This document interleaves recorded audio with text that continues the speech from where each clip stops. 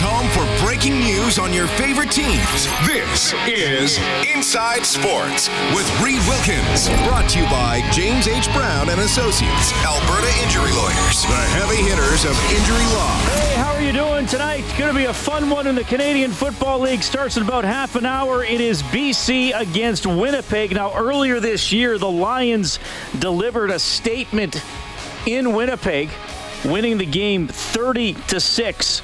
So an important rematch there for, in my mind, two of the top three teams in the league. BC is 6-1. Their defense is outstanding. Yes, they've shut out the lowly Elks twice, but they've also handled some other teams relatively easily. So they're 6-1. BC's 5-2. You got Toronto rolling along at 6-0. They're going to try to make it 7 tomorrow in Calgary, but we'll keep an eye on the BC-Winnipeg game. Once that gets started, it is a bye week for the Elks. They're back at practice tomorrow, so we'll have the latest from their practice on this show tomorrow night. Blue Jays lost this afternoon 6-1, taking on the Baltimore Orioles. Significant news in oil country today. Jeff Jackson has been named the CEO of hockey operations for the Edmonton Oilers Hockey Club. So he will report directly to owner Daryl Cates. He'll serve as an alternate governor on the NHL Board of Governors. So he's going to oversee OEG Sports and Entertainment's NHL,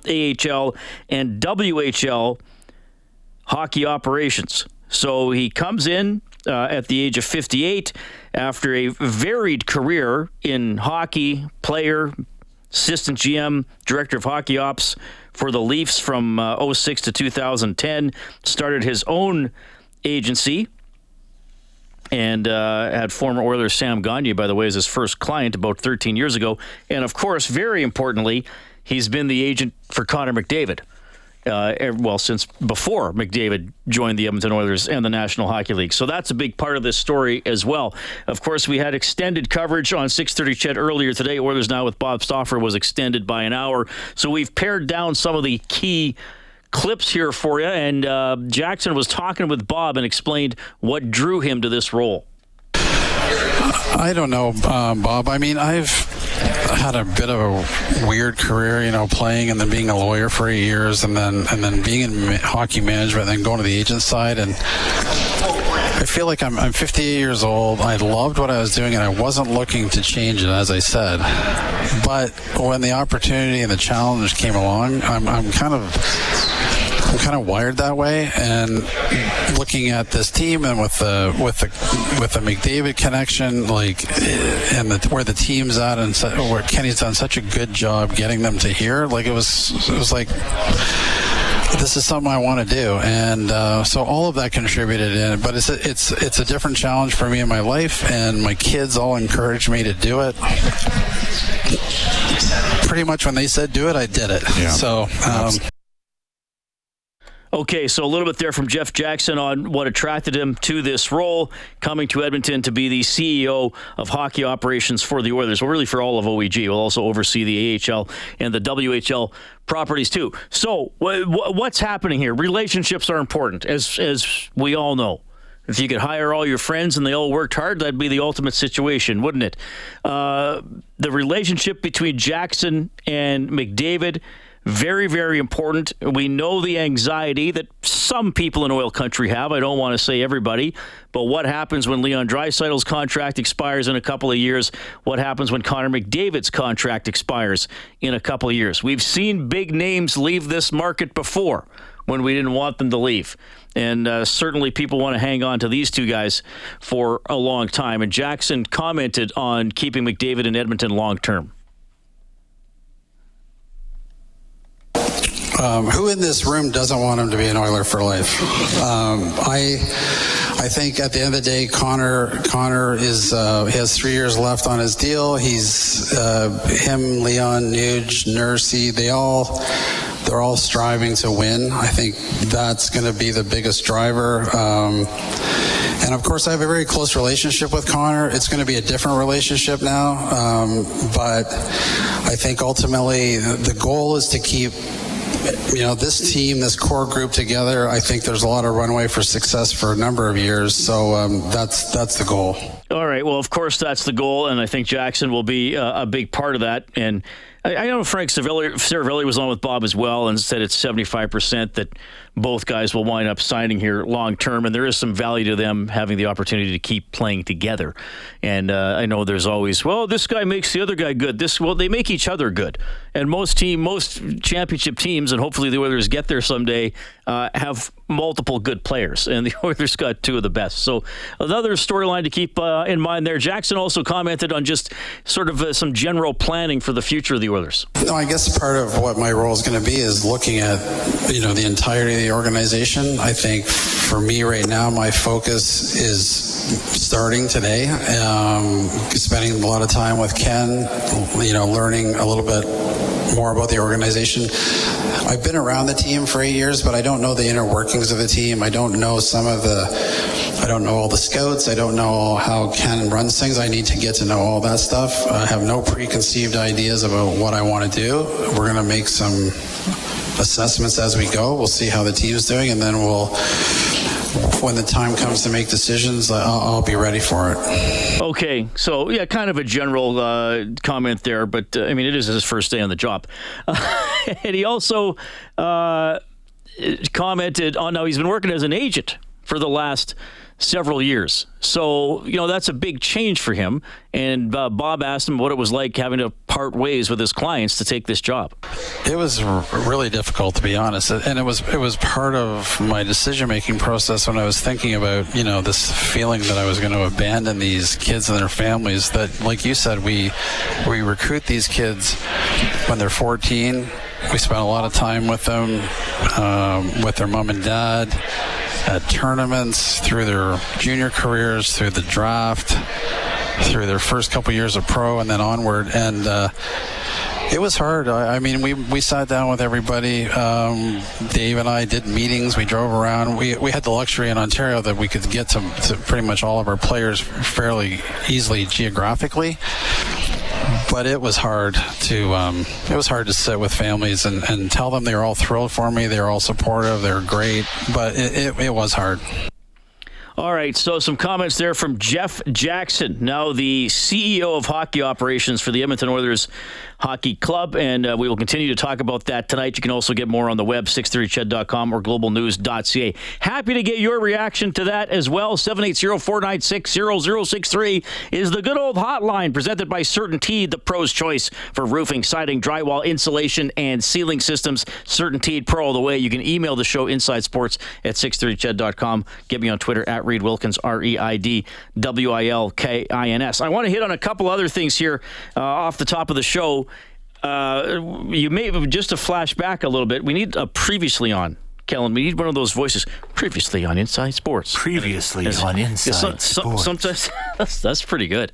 That's Thank you. That would be a creepy show though if we were doing that one.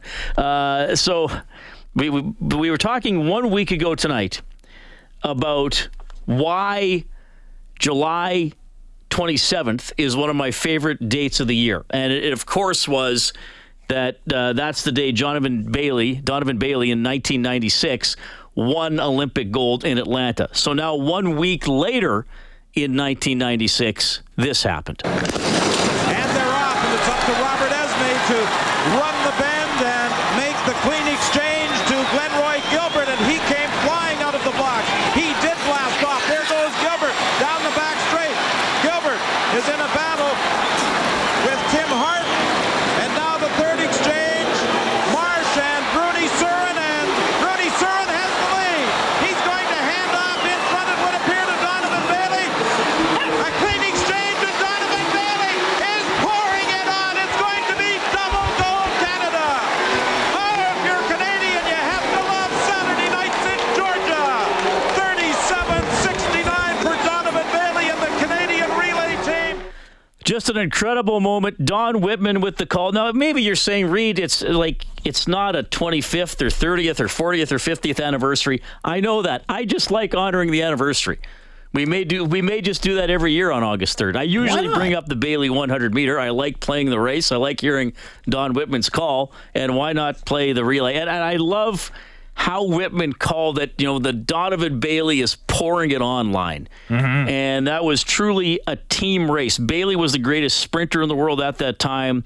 But Esme to Gilbert to Surin were outstanding. And fans love when their team, when their athletes win. But sometimes even better than the exact moment of victory is those seconds or minutes when the game or the race isn't over, but it's going to be a win. Even football, sometimes even before the kneel down at the end of the game, maybe there's a play or something that seals it with 2 minutes, a minute 30 left. Hockey, maybe there's an empty netter or a save, or where you just know that the other team's not going to have enough time to get 2 or 3 goals if your team has that lead. Now, that race took less than 40 seconds, but as Surin was coming around that bend, I remember watching that, and you realize he's ahead. And Whitman said it in that call. You realize he's ahead, and he's passing the baton to the fastest human being on the planet at that time. And as Whitman called it, a clean exchange. That's the only thing that could have derailed it at that point, was a dropped baton or stepping out of a lane or some sort of violation like that. And then once Bailey has that baton, you're watching the final. It didn't take well under 10 seconds to run that last leg of the race, probably about 9.5 seconds. You're watching that as a Canadian thinking, I just get to enjoy this. It's not tense. It's not going to be down the wire. We are crushing the competition. Primarily the Americans was who we were concerned about crushing. But another great moment in Canadian sports history. And how far back are we? 27 years? Okay. I'll mark it every year if I remember. just to play the race and reflect on it, because it was truly a great Canadian moment. 780-496-0063. Side note today as well, I believe Ted Headley had this on our afternoon show a little bit. Post Malone, he's some kind of a music guy. Famous rapper. He has a lot of tattoos, I can tell you that. Mm-hmm.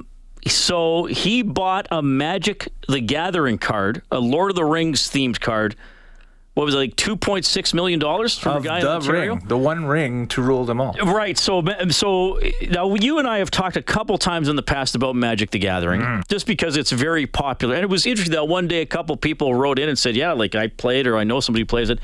So I like kind of science fiction, nerdy stuff. I'm somewhat into that. I like comic books, things like that. I've never played Magic the Gathering. I know about it. I know at Warp 2, which is where I go to get my comics every Wednesday, they have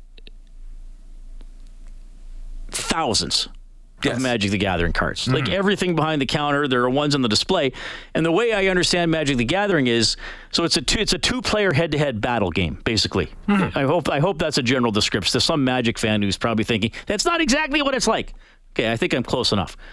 So the way I understand it is when you buy a pack of Magic the Gathering cards, like if you and I each went and bought a pack, Kellen, I don't think we would get the exact same cards. No. Right? So somebody could get a better card or a more rare card. And apparently this one is a crossover with Lord of the Rings, which is different than the Magic universe. There's the Lord of the Rings and then there's Magic. So they made a Lord of the Ring card for Magic, and there was one of them. And Post Malone now bought it for over $2.5 million. Yeah, 2.8. Is he going to play with it? Will he use it in a game?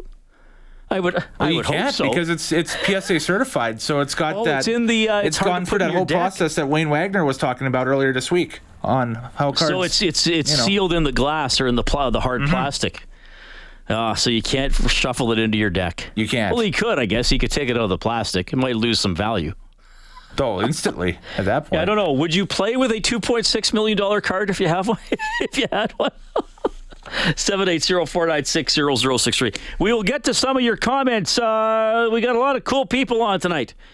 Jack Michaels, Chris Morris, Golden Bears football coach. We'll tell you what's going on with the Riverhawks final home weekend, including a promotion with 630 Ched Santa's Anonymous. There's a new female hockey alliance in the city. And, of course, more from Jeff Jackson, Oilers CEO of hockey operations, all ahead on Inside Sports.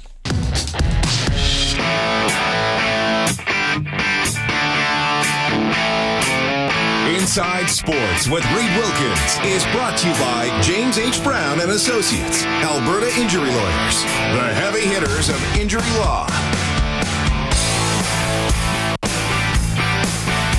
All right, thanks for tuning in tonight. Big thanks to Trent Brown, everybody at James H. Brown for their continuing support of Inside Sports. The headline today, Jeff Jackson named the CEO of hockey operations for the Edmonton Oilers. Of course, he has been Connor McDavid's agent. So a very important relationship there. Winnipeg and BC will kick off in about 11 or 12 minutes. Big showdown in the CFL. We'll keep you updated on that one. 780-496-0063. Kellen, go now. Hey, all right. So, Oilers.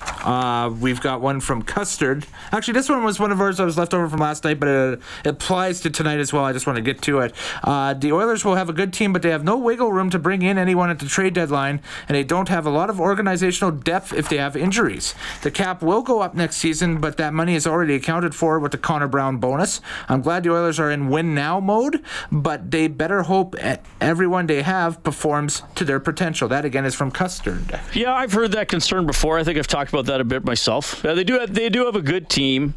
There's always a but. There's always a concern. A couple on the text line that I'm looking at. Just loving the Don Whitman call, going back to, of course, the play of the 4x100 relay anniversary. Yeah, we'll play it again before we go tonight. Yes, exactly. And just to straighten things out, we had another text that came in that somebody had said that a couple of weeks later, Donovan took Johnson to the woodshed in Toronto. So good. Actually, it was June of 97. June 1st, 1997. I thought it was the next summer, but I double-checked just to be sure. Yes, it even has its own Wikipedia page. The Bailey Johnson 150-meter race at, I think they were still, was it still called Skydome then? I don't know if it had a sponsor yet. And the whole idea was because Bob Costas, who's a great broadcaster, but he said, well, Johnson won the 200 meters. You divide his 200-meter time by 2, it's faster than Bailey's time. He's the fastest man in the world, which is absurd because you're building up speed and momentum over the course of 200 meters. So let's just face it here. This was an American reaction because they were sore losers about not having the fastest man in the world. That's correct. Really, to narrow it down, that's what happened. And then if they would have won the relay, maybe that would have made up for it. And then we beat them in that as well. So this was a classic case of the sore loser Americans. Someone beat us, so we have to try and make it sound like it's not that good.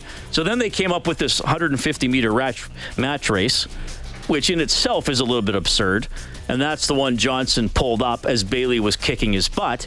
And Bailey looks back at him and says, "Where are you?" Waves him on and then calls him chicken after the race. One of the best post-race interviews ever, any sport. Which was a bit of an un-Canadian thing to do. But